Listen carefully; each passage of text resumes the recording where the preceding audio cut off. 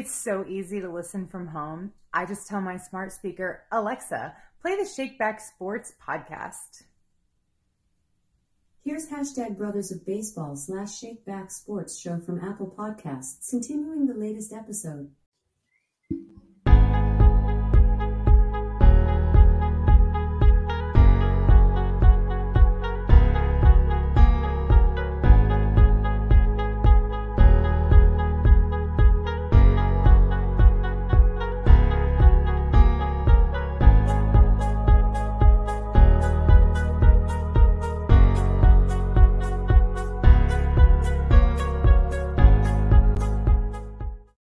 Yes, indeedy.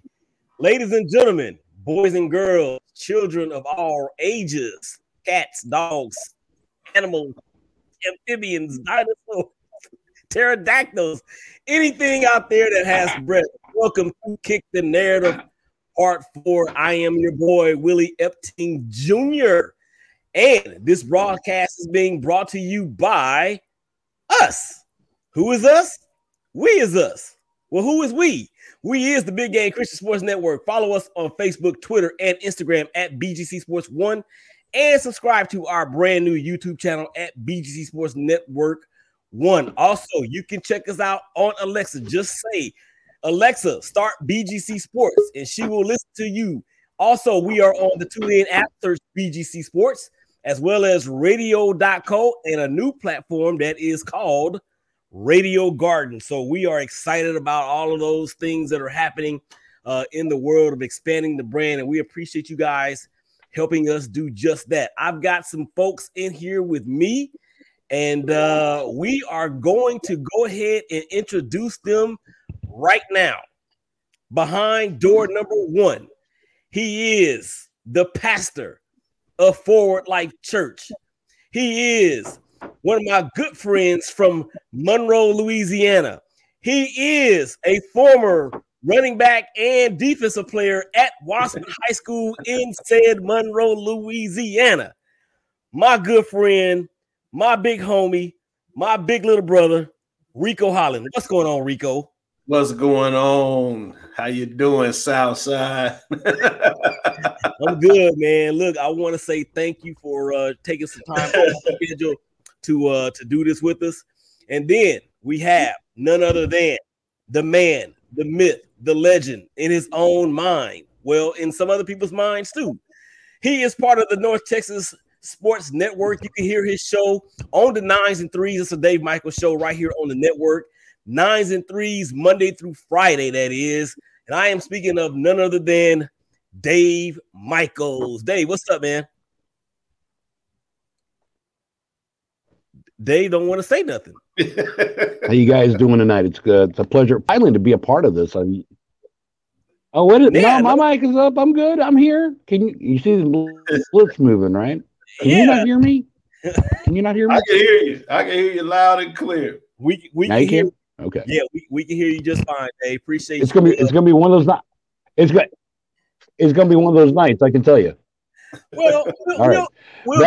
I have not been able to be a part of Kicking the Narrative. Yeah, and it's all good. There you go. Can you hear me now? Yeah, we can hear you, man. Yeah, there you go. We probably should have done a sound check before we went live. But it's all good, man. So you probably kick the narrative for. I'm here. Kick the narrative for. We appreciate all you guys out there watching us on Facebook Live, as well as Periscope for the network, as well as my personal page on Facebook. Thank you guys for checking in with us there.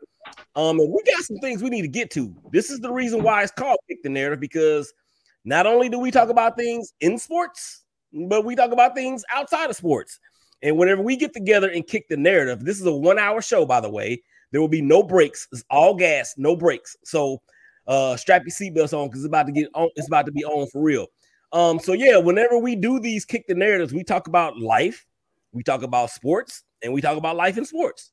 So I don't know if you guys have known or are out there or aware, but we did recently have an election and an inauguration. Really? Yeah, but before we do that, we got to talk about the insurrection that took place on January the 6th at the Capitol building there in the nation's capital. Now, I have my I've talked about this so much that I become blue in the face. But I want to get another perspective, other people's perspectives regarding what we saw and experienced in the Capitol. So let's start with Dave. You up next. You on deck, son. Go ahead. Your thoughts about the insurrection in the Capitol that day. Well, first of all, I mean, the first thing that comes to mind is exercising your First Amendment of protest. That's great. I love you doing that, but you can't do it in a violent way. You cannot do it in a way that harms people, and certainly not killing police officers and other people. If you want to protest the problem with the election, you want to protest that you're not happy with the way things turned out, there are other ways of doing it than storming the castle, because that's what they did. They stormed the Capitol. And whether it was brought upon by words spoken by certain leaders or not, that's, I wasn't there. I didn't hear it. I wasn't a part of it. But nonetheless, there are things that you can do to make your voice heard. And there are platforms that can be done. But to storm the United States Capitol, and in doing so, killing an officer, having other people killed and injured, no, that's not the way to go about doing things. And then on top of that, going ransacking people's offices. We had one guy go into Nancy Pelosi's office and put his feet up on her desk. There's just certain things you can't do or shouldn't do to make your voice heard. And in a protest such as this, at that very instant in time, and I'll be the first to tell you, I was kind of embarrassed being an American, because that's not the country I know about. That's not the country I want to be a part of. And I think a lot of people echo those same sentiments, Dave. But when you talk in terms of what the insurrection and what it actually meant, in my opinion, the Capitol building, first of all, nothing like that happened since before the Civil War. So it hasn't happened since 1812. Yeah, or after the Civil War, rather. So we're truly seeing history repeat itself. I'm gonna bring Reko in on this. Reko, being a man of faith, not saying that Dave is not, but you are an ordained minister. So from what did your spirit tell you when you saw all of that going on? Well, I will say this. First of all, thank you for having me on the show tonight. Looking forward to the conversation. I will say that I listened to your podcast the following day after the insurrection, and I can hear pretty much the same thing that I was feeling. You put it to the airwaves and express yourself. At the time, I wasn't able to really express myself, but I was grieved.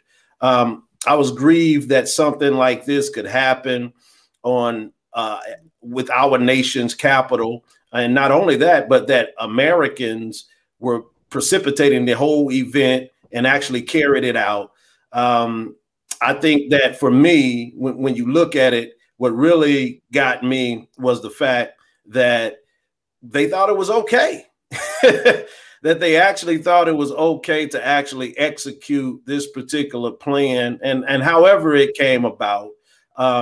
If they really thought that they were going to be able to overthrow the very seat of our government, the Capitol, where so many decisions are being made, they thought they were actually going to overthrow that. They thought that they were going to actually take ballots and whatever the plan was. I don't even know if there was really a real plan in place. I think they were just going to invade the place and just cause havoc, do what they want to do, and even threaten Vice President Pence's life. The fact that they brought in weaponry and all of these restraints and the type of tasers and things that were found on them, some of the pipe bombs that were found around the property. It was scary for me. It was grieving for me. I'll be honest with you. As a man of faith, I prayed, but at the same time, I saw those same gentlemen praying and believing and calling on the same God I believe in. So, gentlemen and women. So, at what point do we have to ask ourselves, do you really believe what the Bible that I believe?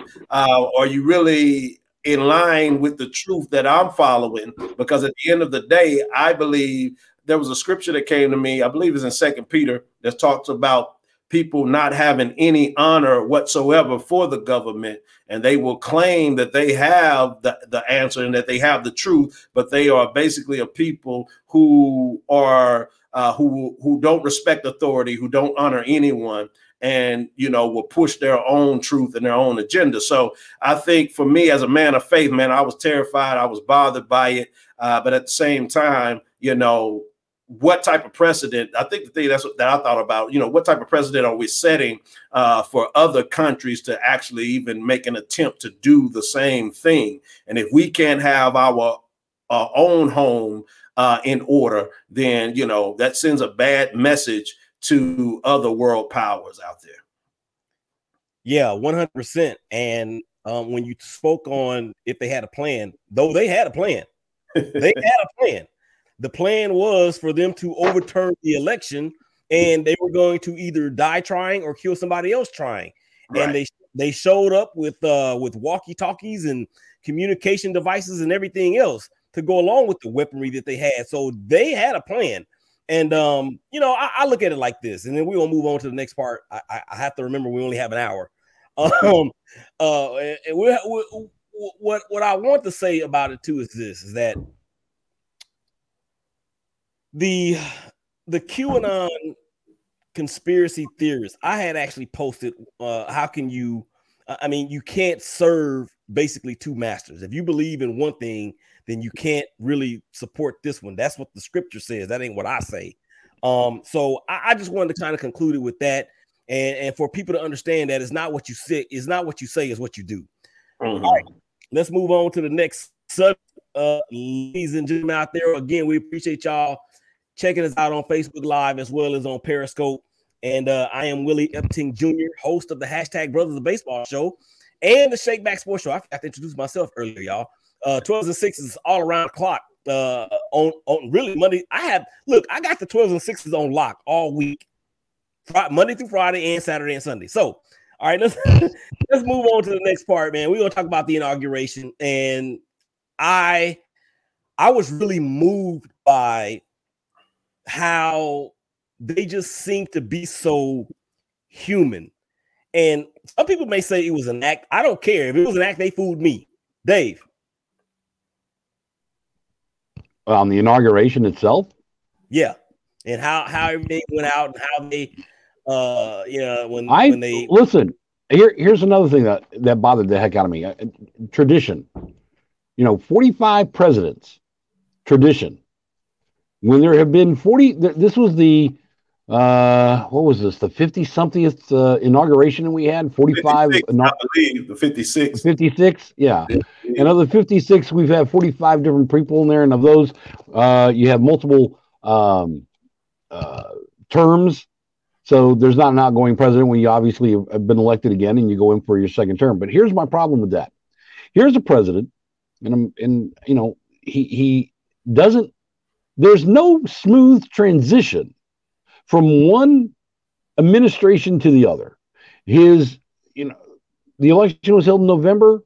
You got 60 days. And in those 60 days, the transition between Trump and Biden, there was none. There was no cooperation. There was no discussion. Even the first ladies didn't have any type of discussion. Melania did not give a tour of the White House to Dr. Biden. And it was handled poorly, for lack of a better word. Here's Mr. President Donald Trump, the outgoing guy. He's off at Andrews Air Force Base, gives a little bit of a speech. Next thing you know, he's on an Air Force One and he flies to Florida. By the time he touches down, Biden is being sworn in. With his last act as a president, he could get to fly out on Air Force One, and he doesn't have to be invited. It was his, at that point, he was still the president. He could still order that to happen. Because normally when you're an outgoing president and you're leaving, it's an invite. Please take my plane and so we can take you wherever you want to go. That's not what happened. And a lot of this is, it kind of throws, well, I'm going to be blunt about this. It throws a lot of water in the face of Joe Biden and his administration. Now, whether anybody that's listening to us, whether you voted for him or you didn't vote for him, he is still, and right now, he is the commander in chief. I don't know about you guys. I'm former military. I follow orders. And part of my oath in the military is I follow the orders of the commander in chief. Now, grant you, count the gray hairs, folks. I'm not in the military now. You don't have to worry about that. Okay. I'm not going in now. But the point is, though, is that whoever sits in that chair, who is ever in the White House, and he was put there by an electoral and an election, that's who we follow. And I'm sorry, Mr. President, Mr. Trump, if you lost the election, the only thing that we require of you is a smooth transition from one administration to the other. A handshake, be there at his side, welcome him as the new president. This is sour grapes. I can't think of anything else. It's pure and simple sour grapes. And it's an embarrassment. I'll use that word again. I used it before. I'll use it again. It's an embarrassment. Look at the world looking at us. Right. And seeing what we're doing. Exactly. Exactly. And the only way you can stop things like this is at one point you got to go stop and look in the mirror and say, hey, this is the problem. Right. So pick it up right there, Reko. Looking in the mirror. We're gonna do the Michael Jackson segment. The man in the mirror. Man. The man in the mirror. I will say this, man, about the inauguration. I agree that I'm excited to see humanity back on display on our grandest national stage, so I'm excited about that. But the one thing I will say is that, thank you for a great inauguration. But now that all of the pomp and circumstance is over, I'm interested in knowing what type of policies are going to be enacted that's going to change the communities that look like me over the course of the next 4 years. Now, do I expect things to happen overnight? Absolutely not. I expect there to be some time, and we need to give our current president time to, undo some things maybe that were in place over the last administration. But I'm interested in, man, what policies are going to be enacted that's going to affect people that look like me and people who are black and brown. What type of resources are going to be earmarked to carry out those policies. I'm not expecting things to just turn around quickly, but the inauguration was beautiful. I'm glad that a lot of people got a chance to be platformed. The Amanda Gorman of the world. And I mean, what a beautiful gift. It was beautiful. Everybody was beautiful. I mean, First Lady Jill Biden, Dr. Jill Biden, really brings a mom figure back to the national stage. I saw how she treated the troops that were out there, the National Guard. She brought them cookies and really served them. And I mean, it was warming. It's good to see humanity back. But at the same time, like I said, I'm definitely interested in seeing what type of policies are going to be carried out over the course of the next 4 years. I wish Vice President Harris and President Biden the best in their administration. There's a lot of unprecedented things that I think people of our community, I'm talking about the faith-based community, are uncomfortable with regarding certain people who are on his staff and his cabinet. A lot of unprecedented things regarding that. I'm not going to get into that unless Willie asks me about it. But I think that it's a great time. I'm looking forward to it. And I'm glad that, and I will say this, I believe that the outgoing president would have gotten a second term had he acted like the president of all people. That's my position.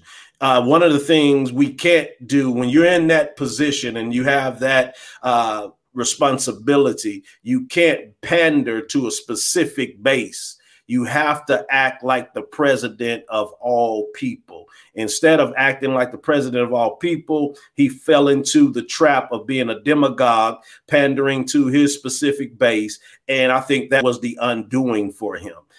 Did he say some I'm gonna be respectful. Did he say some things that he shouldn't have said? Yes, he said a lot of things that he shouldn't have said. But at the same time, I think that had he really come off the right way to all Americans and presented himself as the guy for everybody, he would have gotten a second term, in my opinion. But because he didn't do that, I think people got tired of looking at what we saw over the course of 4 years, and it was time for a change.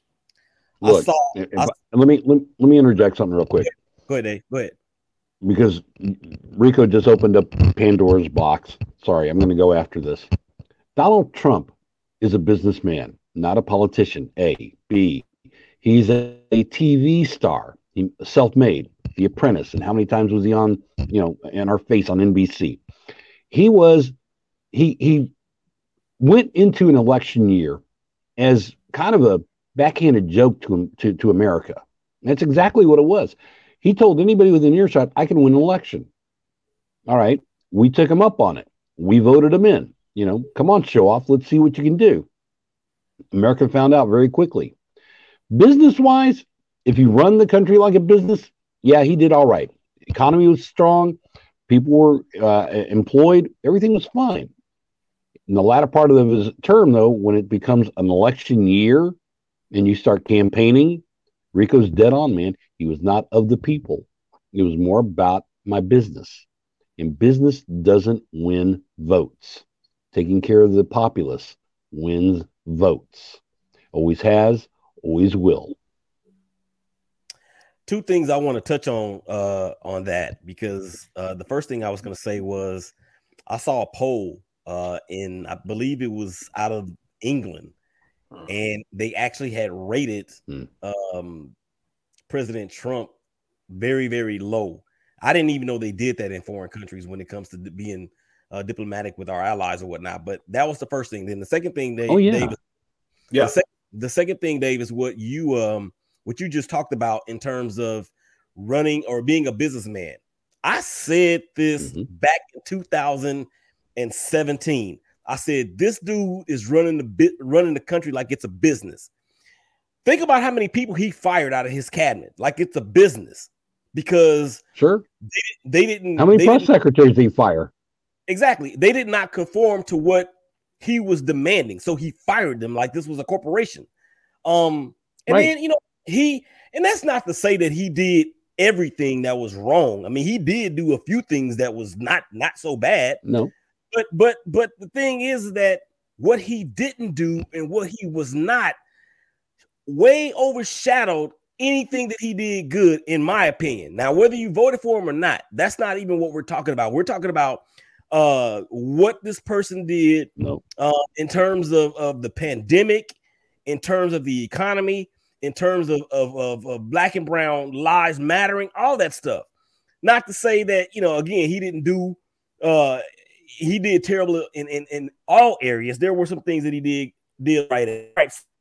Well, let me say this, Willie. Let me say this, since we're talking about kicking the narrative.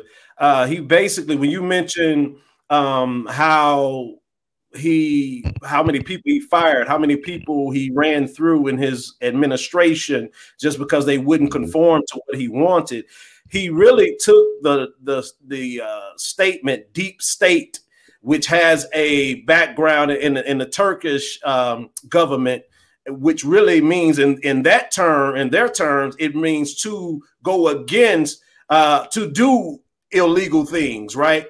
But he used that narrative here in the United States and called it deep state when people were actually trying to uphold the Constitution and do the right thing. When he didn't get his way on certain things, he would say, "Oh, they're plotting against me. They're using deep state tactics." No, they were upholding the Constitution, trying to make sure to keep themselves out of jail and keep you out of jail.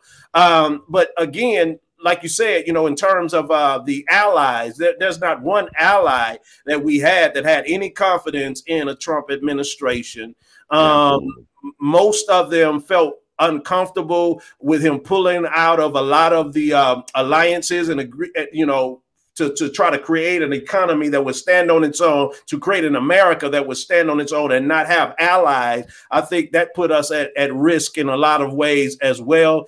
You think about his policies with China, that caused us to lose jobs. It also set up a situation where it put the environment in trouble, because of what I didn't know that 70% of the country's recyclables are handled in China. Well, when Trump put the taxes and everything on the Chinese trade and everything, that brought about China said, handle your own recyclables. And so we had to offload our recyclables on underdeveloped countries, which caused their environments to be affected, which ultimately causes the environment, around the world to be affected. So there was a lot of things that he did well in terms of bringing the economy up, like Dave mentioned. But then in the long run, it was going to be dangerous. We didn't have many allies under his administration because no one felt comfortable with a Trump administration. And, it's unfortunate. Yeah. One other thing, you're talking about how they were trying to bring the Constitution and do the right thing, as Reko said. The other thing is, when it didn't go his way, he ran off like a temper tantrum. I mean, he basically stomped his feet, shook his head, and wailed on the floor and said, no, I want to do it my way. I don't want to do it your way. Well, it goes against the written word of the Constitution. There's, again, that thing we talked about in the inauguration of the transfer of power, the changes of the administration. There is a reason why the inauguration is set up the way it is. No president, unless they passed away in office. So literally, if they, going back as far as the last president to die in office was Kennedy.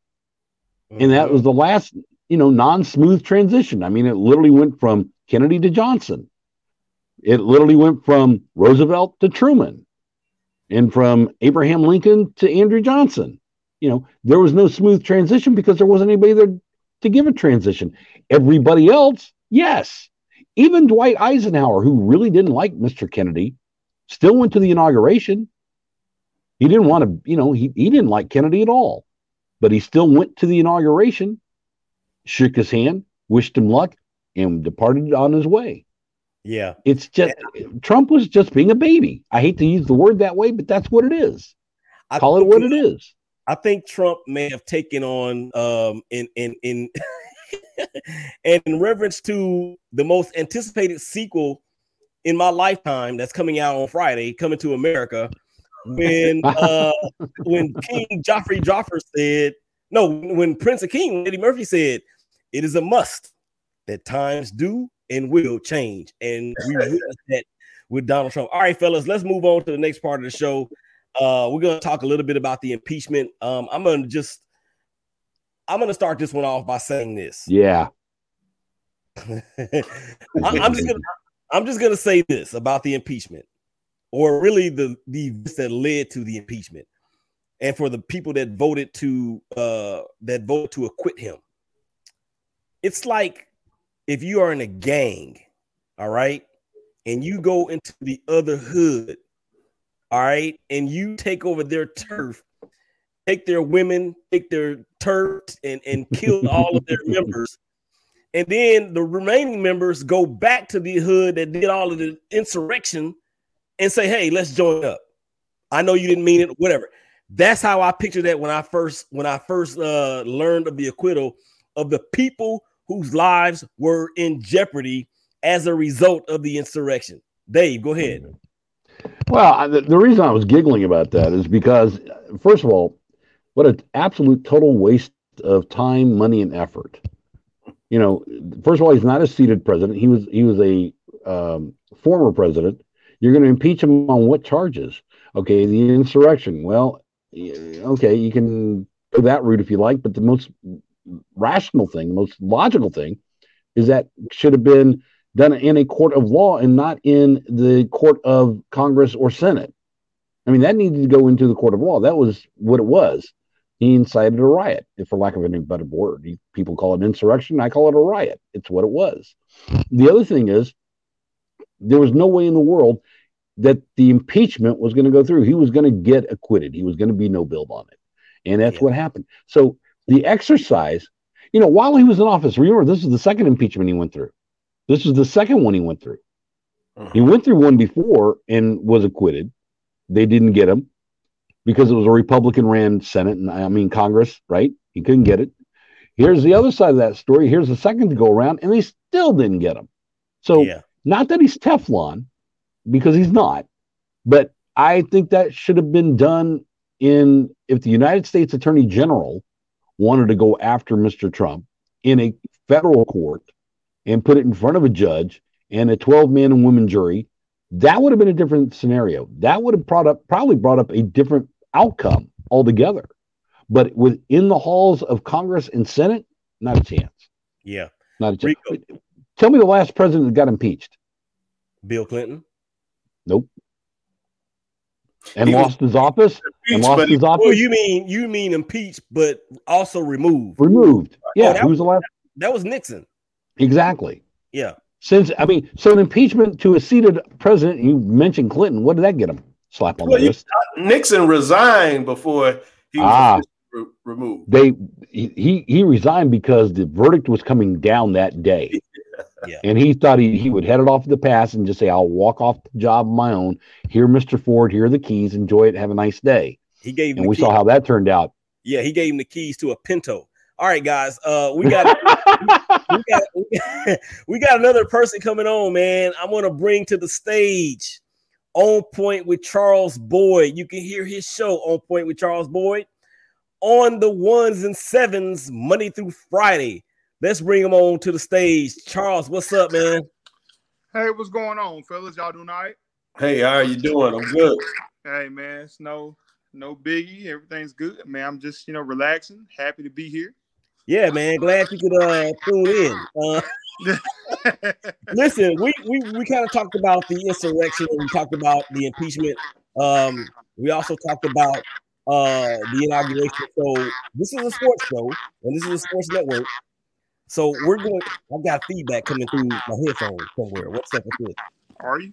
I think it's that might be on my end. Let me put on some headphones real quick. That might be on my end. Okay. So while he's doing that, we're gonna go ahead and start talking. There's a reason why we call him Young Squire Dose. So let's get into some sports. Are y'all ready to do that? Yes, sir. Sure, go ahead. Rock it on. All right. So the National Basketball Association, the league is going on right now, and of course, COVID has continued to wreak havoc. Not in Texas. Well, that remains to be seen. That's something we need to talk about in the OT.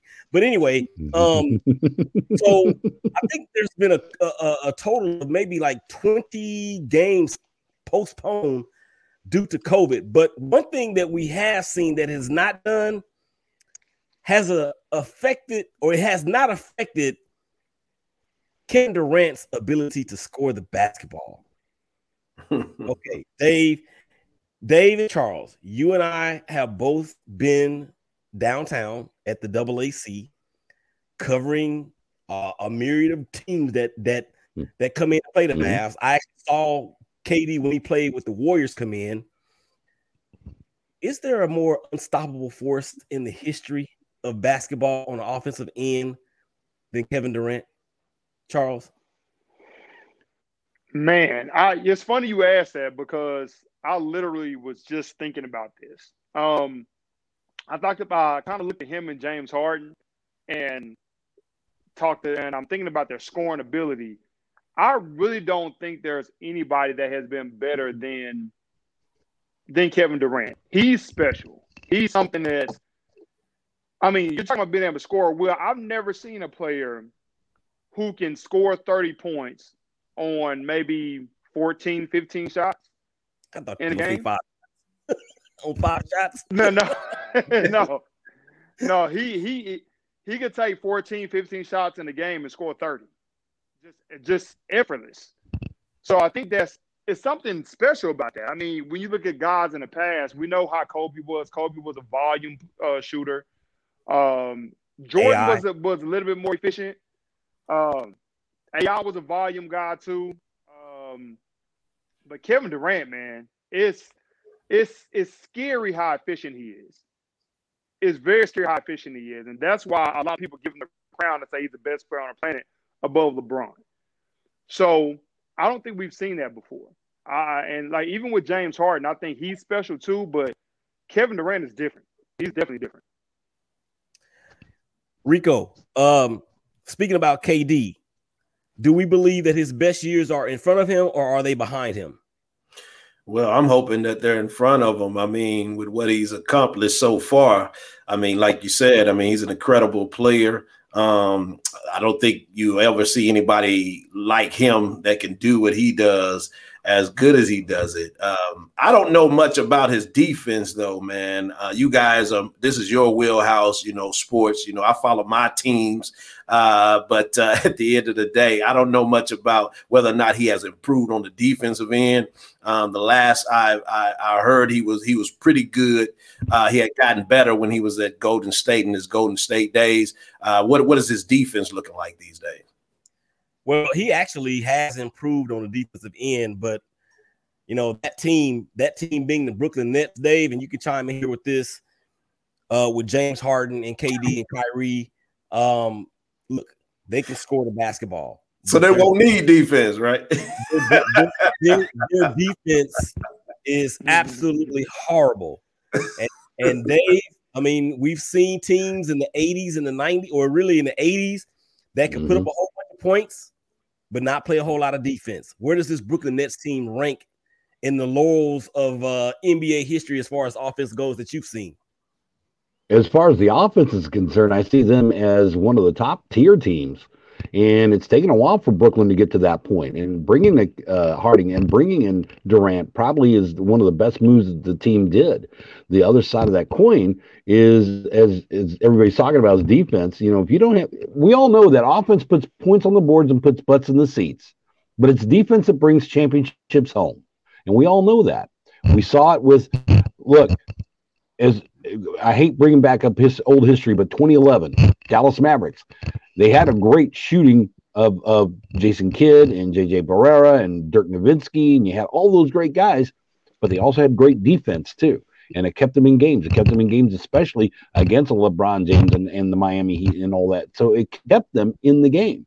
Now, the other side of that is, since that history is behind us, you asked the question early on, Nico, about is Kevin Durant's years ahead of him? No, just his best games ahead of him. And for me, I watched Kevin when he played at the University of Texas. He was a phenom there. Now, granted, he was one and done, but he was one of the best players I ever saw on a basketball court. Then he goes pro. Okay, he stays in Oklahoma City for a while and does a great job there. And then he goes to Golden State. He's able to bring a ring in. But, remember, he's got the Achilles heel incident. He was out. And that is an injury that I see he's got his game. But as far as what's he got ahead of him, at best, I'm looking at maybe 3 years at best left in that man. Because with an Achilles heel, and Charles knows as well as I do, man, you injure the Achilles heel in the tendon, coming back from that is one thing. Staying with it is another. Because it's like playing on a flat tire that you plugged up and you're still rolling on it instead of changing the tire. You can't change an Achilles heel out. So it can pop at any time. Yep. So I'm saying 2, maybe 3 years. Go ahead, Charles. Go ahead. Yeah, and I'm sorry. Yeah, and to your point, that's the reason why the Lakers are being so cautious with Anthony Davis right now. Right. Because they understand, like, they know if that Achilles pops, that changes the dynamic of them drastically. Like, he could, because you don't know how a player could respond to that. Kevin Durant so far has responded fine, but you really don't know how a player responds to that and how they can kind of right the ship in that situation. So yeah, David's spot on. Yeah, and for that, I mean, that injury has ended a lot of careers in the NBA as well as the NFL. Dominique Wilkins, Isaiah Thomas, Dan Marino. I think that for Durant, I think the blueprint or the footprint that will always follow Durant is the fact that the Portland Trailblazers decided to pick Greg Oden over him. Okay, so let's move on, man.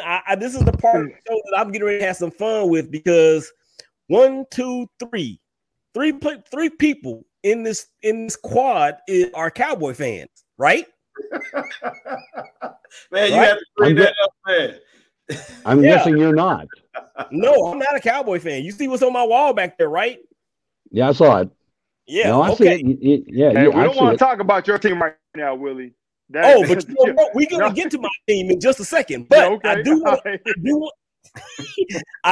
to talk to you guys about Dak Prescott. Okay, I saw a report on Tuesday that he is above or ahead of schedule in terms of his rehab, and he's going to be fully ready to go when team activities begin. That's what I heard on Tuesday. Now, let's get to the contract situation because the Cowboys have a week from today, right, to franchise him. Now, are they going to do it?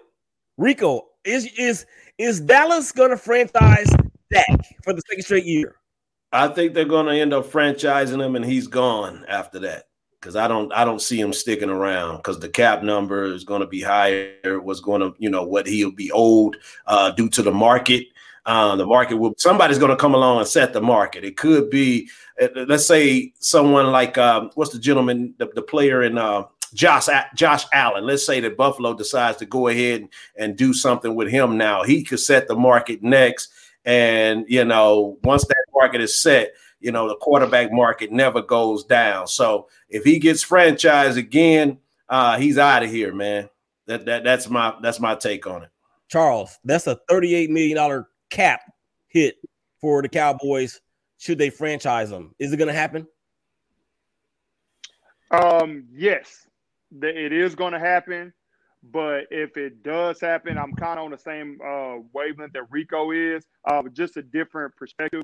I think they will do that, and then they'll look for a way to trade him. They're going to have to because they can't risk Dak holding out and you having to pay him that money. That's people understand the franchise tag is guaranteed money.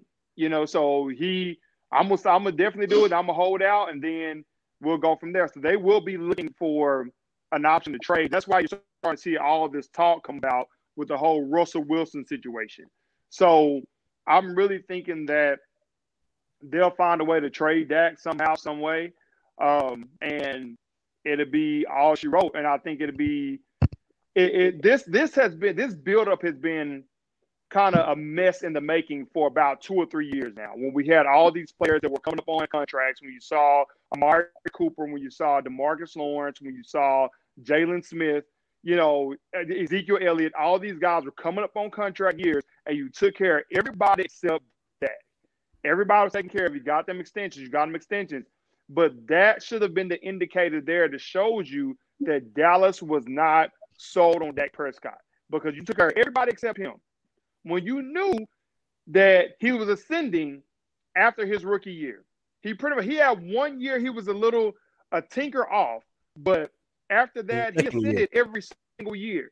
So why would you not take care of him? Because you weren't sold on Dak Prescott.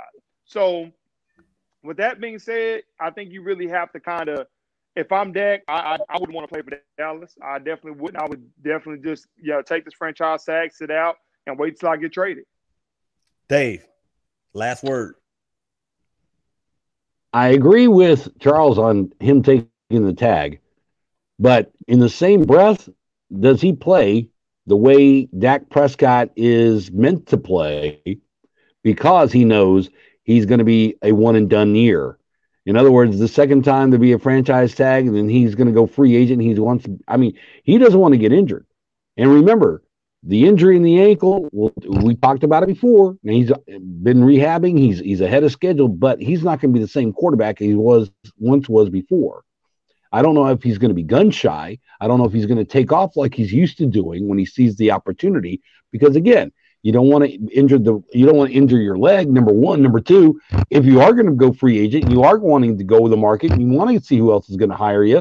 You don't want to be a damaged good. So with that being in the mindset, Jones, if he was a smart, and he is a smart businessman, I wouldn't say if, I know he is. He's a very intelligent businessman. Put the man on the trade block. You could probably pull, I doubt you're going to pull the same stunt that Jimmy Johnson did with Herschel Walker. I doubt you're going to get that kind of a deal. There's not a GM in the NFL that is going to play that game ever again. However, you can get some bargain for him, and you can get value for him. Would it be in draft? Would it be a player?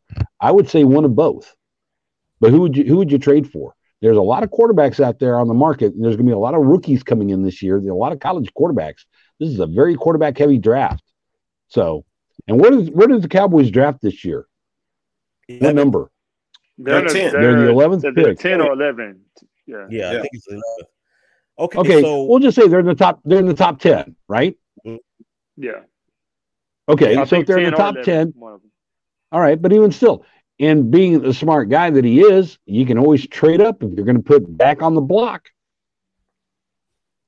Who needs a quarterback? And who needs a seasoned quarterback?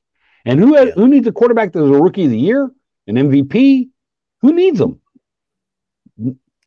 I'm certain the team that Willie likes a lot. No, I'm kidding. You see that? I see it. I see it. So this is interested in him. Here's my take on it, and then we're gonna move on to JJ Watt. Yeah. Okay.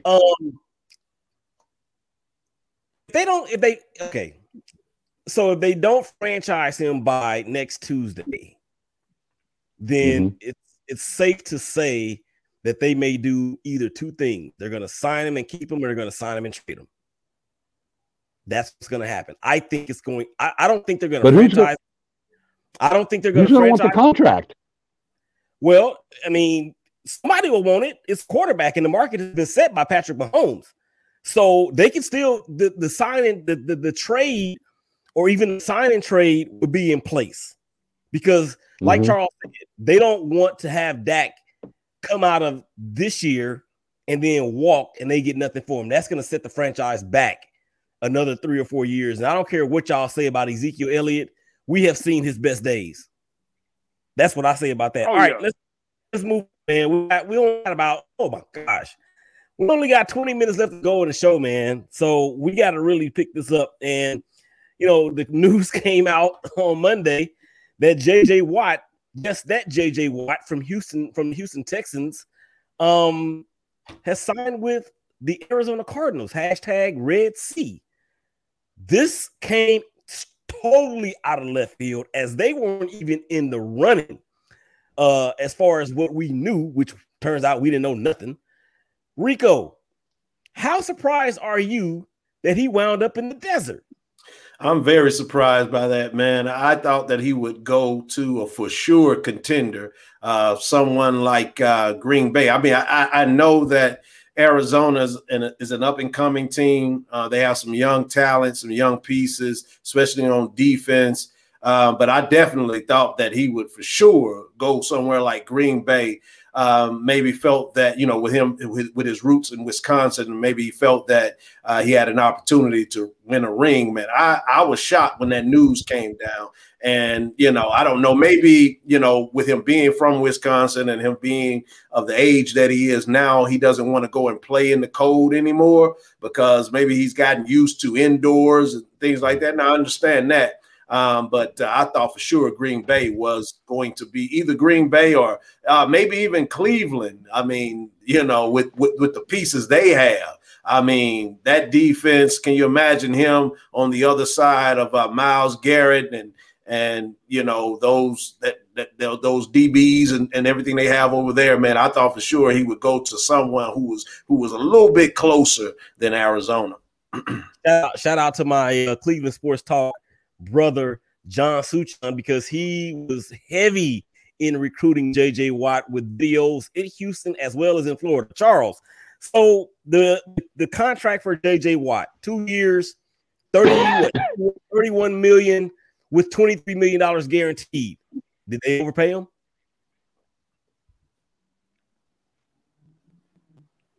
Charles? You're asking. Oh, no. I don't I don't when you get a talent like JJ Watt or anybody with the last name Watt in the NFL, I think you did yourself justice. I don't think you overpay for that guy. So even with his brother TJ Watt, I like him a lot too as well. So JJ Watt, no, he's older. I think he's going in with his 10th or 11th season or something like that. But I think he definitely is going to be a person who is going to add some value to that franchise. And now, I mean, shout out to DeAndre Hopkins. I think he probably was. Everybody saw this come out of left field, but I think he was probably very vocal about going to go get that guy. He's a guy who can anchor the defense, a guy who can really set a culture and the standard there in Arizona. I think that was a great move. And with that, I'm not surprised at all. I'm like, yeah, there it is. He reunites with DeAndre Hopkins, and they do what they need to do to make sure that they are significant and they are relevant in the NFL. Dave, so because his mantra was he wanted to go to a contender, and a lot of people, to include myself, believe that the Arizona Cardinals may be the third or worst team in that division. Is JJ Watt the factor that is needed to put them closer to him getting a Super Bowl? Most likely, because what did we say before? Offense puts points on the board and butts in the seats, and it's defense that brings home championships. Can JJ be? Look, it's no different than. Let's go back in history again. And Charles, you can fact check me on this if you'd like. I know you will. But go back to 1990. I pick on Charles all the time. But you go back to 1992 with the Cowboys, right? They needed defense. They had the triplets, yep. But they needed defense. So who'd they go after the 92 season? Some guy named Charles something. Haley. Charles Haley. Charles Haley. Charles Haley, yeah. Yeah. And Deion too. They went after Deion. Yeah. Huh? Yeah, you know what his last name is. Stop acting like I know who he is, trust me.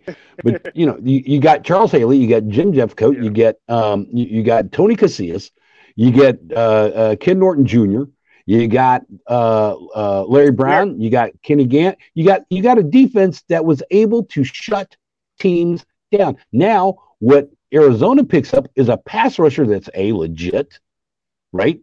B, he's a teacher. He can teach the other guys technique. He can teach he's another coach on the field, basically. Look at the experience he's bringing to the team. Now, add that to the guy that's manning the offense, and Kyler Murray. He's coming into his own. He ain't quite there yet, but you said they're the third best in a 4-team division, right? Third best in the 4-team division.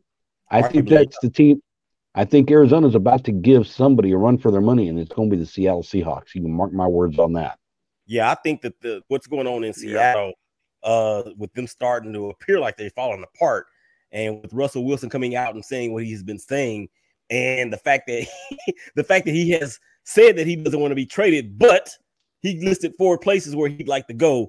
Stay tuned for that, man. Because I know they're going to be sleepless in Seattle. That's a movie. Nice. Check it out. So, all right. So I got the word from Big Dave. We actually have about 7 minutes left to go in the show. So let's up-tempo this. My Raiders. Only thing I want to say about the Raiders is that we're in the same division as Kansas City. Now, if you listen to my show, you will hear this. I hate them. You will hear that a lot. But I think the Raiders, we're really pointed in the right direction. I like the fact that we got a new DC coming in. And I think that Derek Carr has gotten a bum rap. We just need another couple weapons on the outside. We got Henry Ruggs III. We got Hunter Renfrow in the slot. We got one of the best 3 tight ends in the NFL and Mr. Waller. So I think the Raiders are definitely on the up. And we're going to talk about the Cleveland Browns for 1 second. Because I thought we were going to have a guest on, but this person was having some technical difficulties. I want to ask I want to ask y'all all the same question.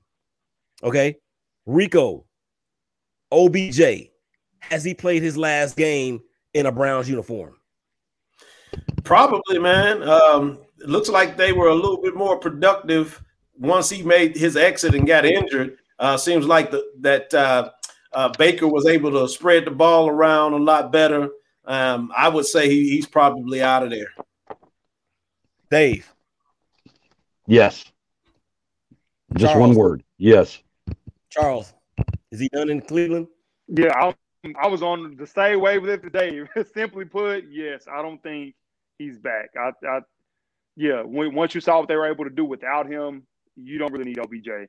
But and Dave, you could probably agree with me on this. I don't ever remember where a star wide receiver really made a difference for your team in terms of putting you over the top. So, in terms of like a championship, don't tell Terrell Owens that. and they didn't win. I'm a Terrell Owens fan, but he was not the reason why that Philadelphia team made it to Super Bowl. Yeah. No, it was not. Yeah, you're right. All right, a couple more points, and then we're gonna get up out of here, y'all. Deshaun Watson, he's got all the leverage. Where is the most ideal fit for him to become a Super Bowl and will make that team a Super Bowl contender immediately? Dave. Boy, I can put every NFL team up on a dartboard and throw dart at any one of them, and anybody could use him right now. He is that talented of a no. He's that talented of a quarterback.